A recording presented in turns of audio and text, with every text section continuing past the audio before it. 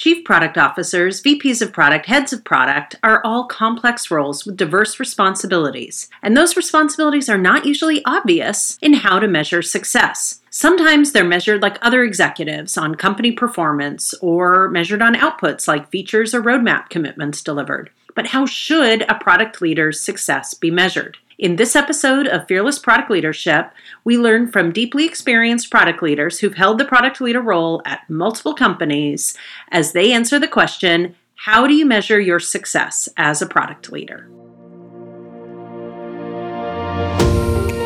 Welcome to the Fearless Product Leadership Podcast. This is the show for new product leaders seeking to increase their confidence and competence. In every episode, I ask experienced and thoughtful product leaders to share their strategies and tactics that have helped them tackle a tough responsibility of the product leader role. I love helping emerging product leaders shorten their learning curves to expedite their professional success with great products, teams, and stakeholder relationships. I'm your host and CEO of Fearless Product, Hope Gurion.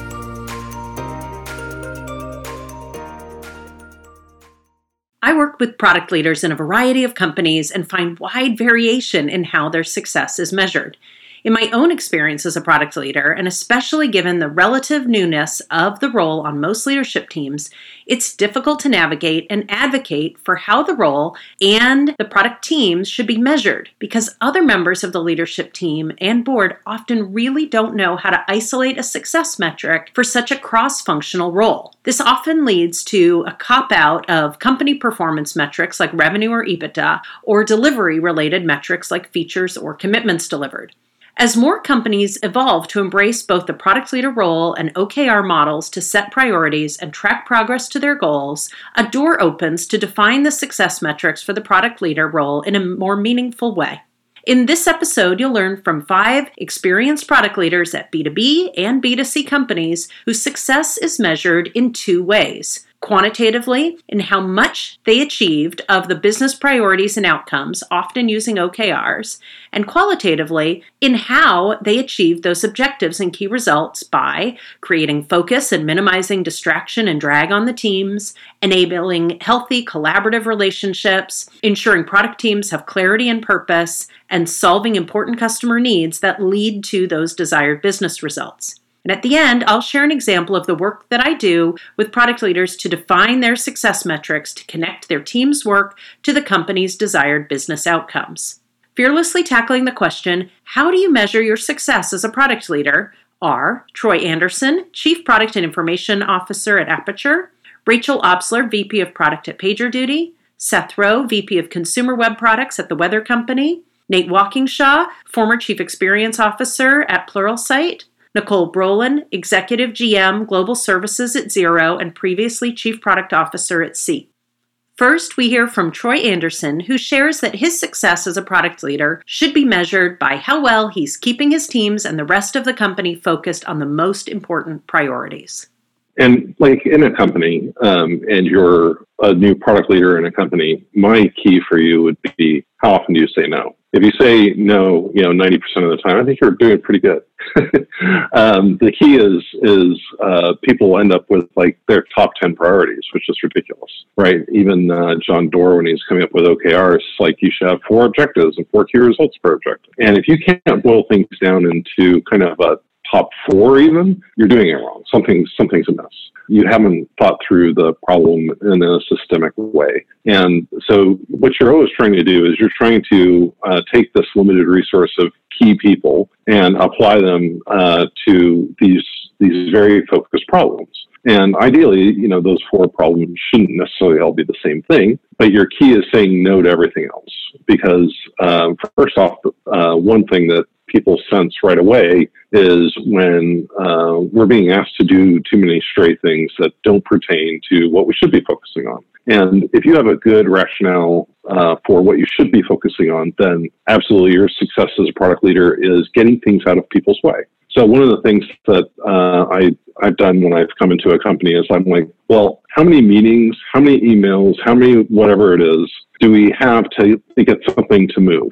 And my goal is to eliminate those, right? So you're saying no to things that get in the way of your velocity and your ability to succeed. And so from a larger perspective, have few priorities. From a medium perspective, it's say no to other things and focus on your top 3 or 4. And then kind of at a more micro level, it's what are the things that get in people's way. If you eliminate things that get in people's way as a product leader, one, you're showing that you're scaling by making your people more effective. And I think those are the keys for me. And do you think that your CEO and or board would agree with your assessment? Lord. That's not going to fly at the CEO or board level, but that's the reality. So you have to solve for optics as well as and perception as well as you do for reality. I got to admit, I'm terrible at solving for optics and that sort of thing. But one of the things that I found is that you put things into the board or the CEO's framework, right? If you're trying to solve for an outcome as opposed to a bunch of outputs, and you've set those outcomes up with your CEO in advance, that's the best way to do it. Because then it's like, oh, look, this outcome actually happened. I said it was going to happen on this day, and it happened. Likewise, at the board level, your board of directors, wants the company to be more valuable, right? That's essentially what they're trying to be. And if you have a good hypothesis for what makes the company more valuable and your outcomes and your narrow focus are aligned with that, that is going to be the greatest way to show your success to that leadership. Next, Rachel Obsler, VP of Product at PagerDuty, shares how success is defined at her company and how she's impacted if the goals are or are not achieved. How success is defined for me.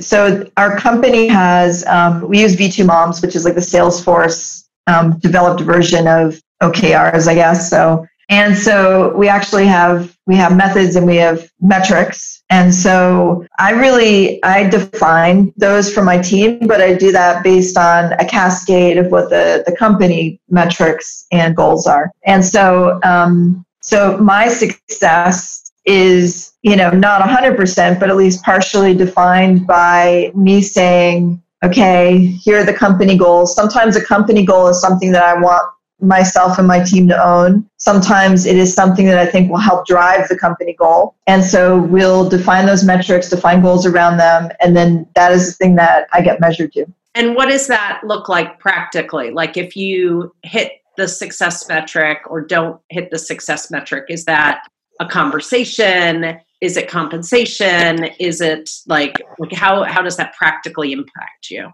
We don't hit the goals. There's an element of compensation, performance, all those things that have to do with both the company goals and my individual goals and my team's goals. And so if we don't hit goals, there's an impact to bonus, there's an impact to, raises, so it is both performance and financial, which I think is good, right? So everyone in the company or most people in the company are aligned to both the company goals and their individual goals.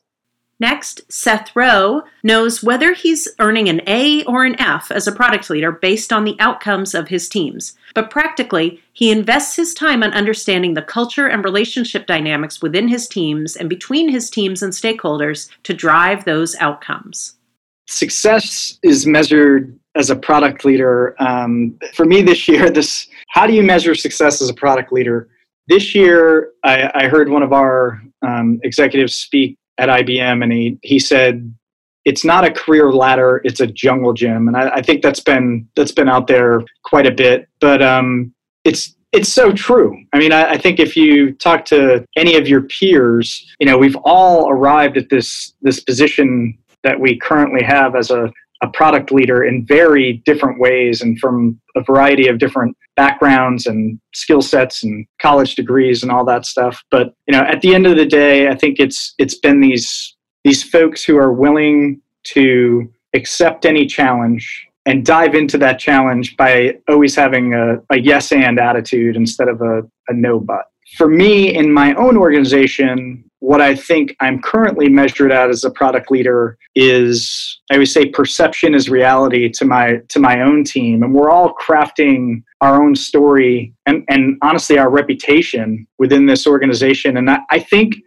being your authentic self and acting who you are at work versus outside of work, it varies from company to company that I've seen in my own career.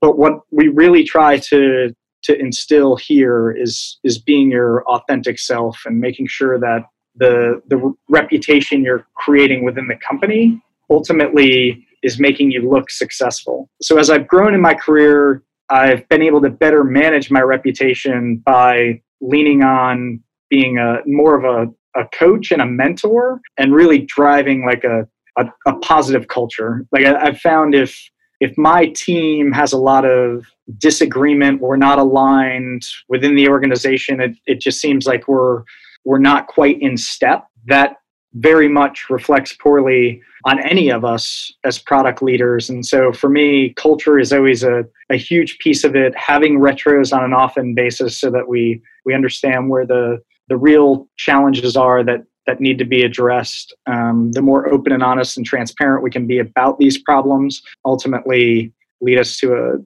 a healthier place in terms of how we're viewed from a success standpoint within the organization. And then the final piece for me is just being open to feedback. I feel like every year I look back, honestly, every 3 months I look back and I go, man, I thought I knew a lot about this business, this discipline of product management. And every 3 months I look back and I go, I didn't know anything. Like it's amazing.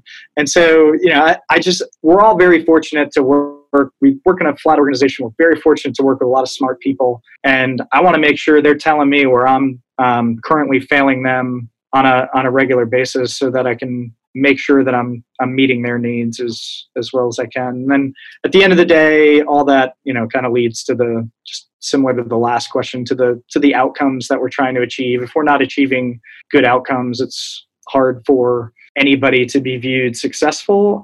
So there's always that balance of making sure we have the right culture, the right morale, the right level of productivity. All that stuff kind of comes together into how we're driving the bottom line. Next, Nate Walkingshaw shares how a product leader's success metric will likely vary based on stage of company, from product market fit in the early stage to scale at the middle and growth stages, and excellence and retention of customers at later stage companies. But at every stage, a successful product leader is laser focused on solving customer problems. So how I think about a product leader and the measurement of the skills or the performance of a product leader, I think varies based off company size and product maturity. So the company size is going to matter a ton. If you're a new, young Series A, company, like the only thing that matters is product market fit, like period. Like it's the lifeblood of the company. So you build a product and does it fit in the market? And so the agility or the performance around your ability to create a team, create a product, and then when you know that your product is or isn't working, your ability to move in the market to solve that problem, like that's what great performance looks like. And then once you find that traction, then, it's the operational rigor that you need to build. So, that's kind of like an early stage. Middle to growth stage is, one is operational excellence, scale, like the ability to scale teams. And so, your ability to communicate, big. Your ability to communicate across multiple disciplines, huge.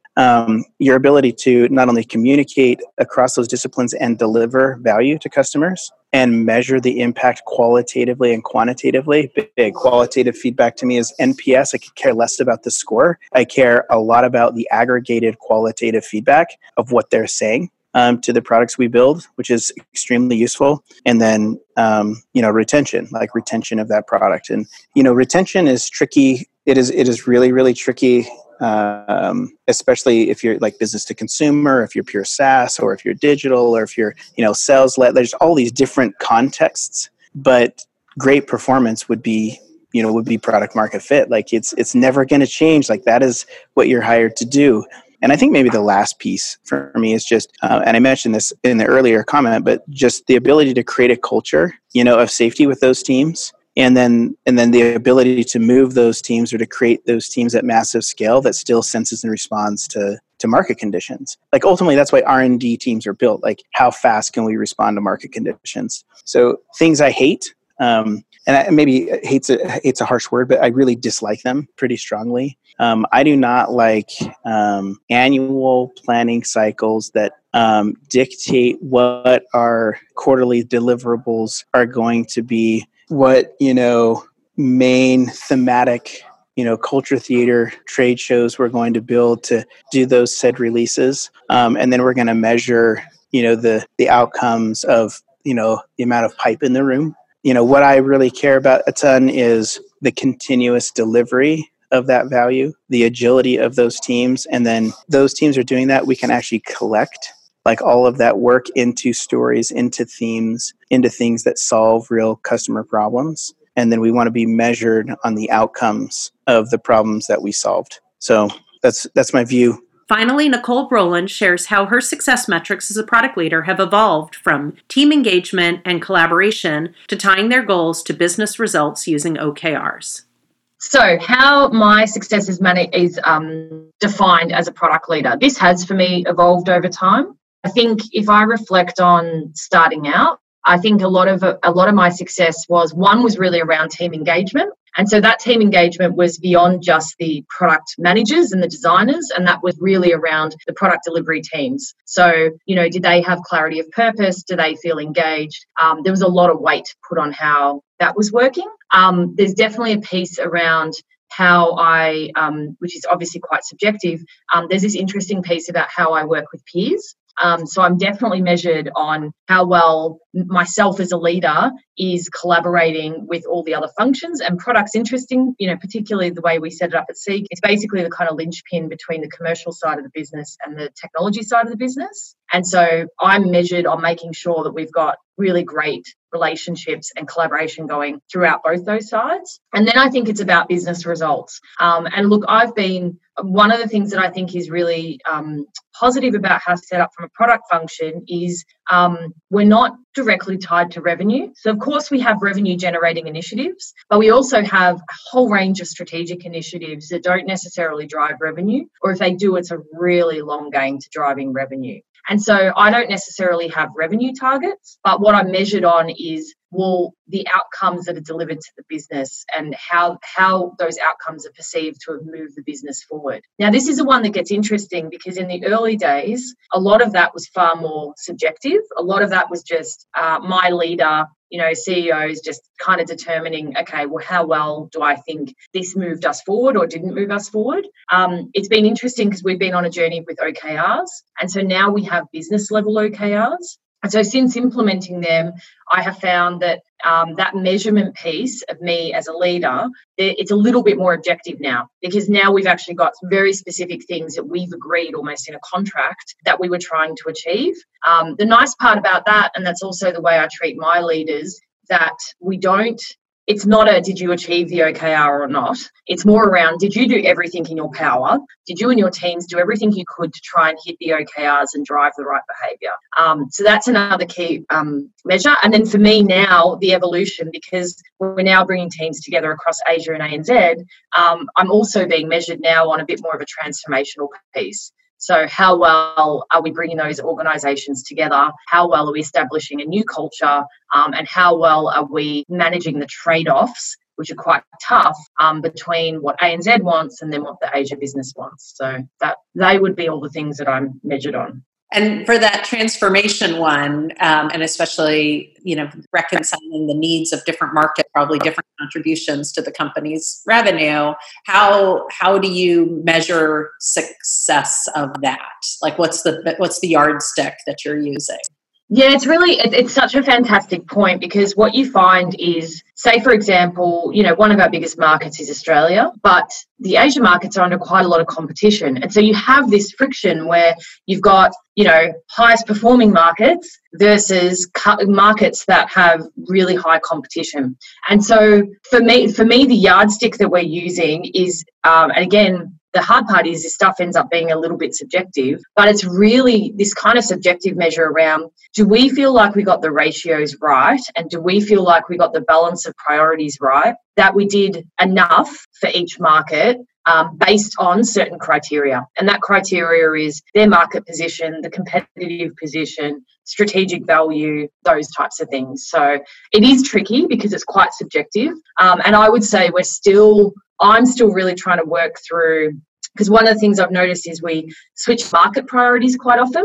So something changes and you'll say, oh, well, now this market's important. We're still trying to come up with a really objective way to how do we assess the markets a bit more with a long-term view, so that even if short-term things happen, you don't have to shift priorities all the time, because you're playing more the long game, and you know for each market what your key drivers are, and you're chasing those drivers, and so therefore little blips along the way don't distract you. So that's something that we're working towards, because I would say we don't have that at the moment. When I served as a chief product officer, my performance was directly aligned to company performance. If the company was hitting its revenue and EBITDA targets, my compensation grew. And if it fell below those targets, my compensation dropped. It was very clear. So as a leader, I had to work through how to translate those company financial success metrics into metrics that my team was empowered to influence. And at that time, I didn't have many models or examples of what other product leaders did, so I had to figure it out on my own. As we heard from the product leaders in this episode, they are most often measured by the business impact of the product impacting choices that they and their team make. These choices are rarely isolated and solely determined by the product team or the product leader. A successful product leader enables good choices for the teams and the company. As an executive measured on lagging indicators of revenue and EBITDA, I found my way to helping my teams find the leading indicators that would achieve those lagging indicators. I recently wrote an article about why empowering product teams with product outcomes is more meaningful and powerful, and I'll make sure I link to it from the show notes for this episode. Finding the outcome that is possible for the teams to impact positively is what ultimately leads to those lagging indicator business metric outcomes. As part of my coaching work, I help product leaders and teams figure out their paths today to these successful outcomes. By using a combination of behavioral maps and math, we deconstruct the business outcomes into the moments of the customer journey that the teams can impact, and it aligns their purpose and empowers the teams to do their best work. By using what-if scenario analysis, the product leader or teams can expose the assumptions that must come true to achieve those desired outcomes. If you'd like to learn more how-to information on defining outcomes for product teams, check out my new 4-week course with Teresa Torres on Product Talk Academy called Defining Outcomes. In it, you'll learn how to deconstruct business outcomes into product outcomes, identify the point of leverage to drive impact, and negotiate the setting of those product outcomes as goals to achieve those desired business outcomes. It runs 3 times a year as a public course, but is also available as a private workshop. I want to say thank you to our senior product leaders, Troy, Rachel, Seth, Nate, and Nicole, for sharing their expertise in this episode. And if you're a product leader seeking meaningful success metrics for you and your teams, I'd love to be of help. You can contact me on LinkedIn or Twitter, or schedule an initial consultation with me using the Contact Me page at fearless-product.com. Thanks for listening to this episode of Fearless Product Leadership. If you know a new product leader who would find this podcast helpful, please share it. You can follow me, Hope Gurion, on LinkedIn and Twitter, or subscribe to the Fearless Product Leadership podcast on your favorite podcast platform to be notified of new episodes. You will find transcripts, video versions of each episode, as well as more information on my Fearless Product coaching and consulting services by visiting my website, fearless-product.com. Fearless Product. Confidence through evidence.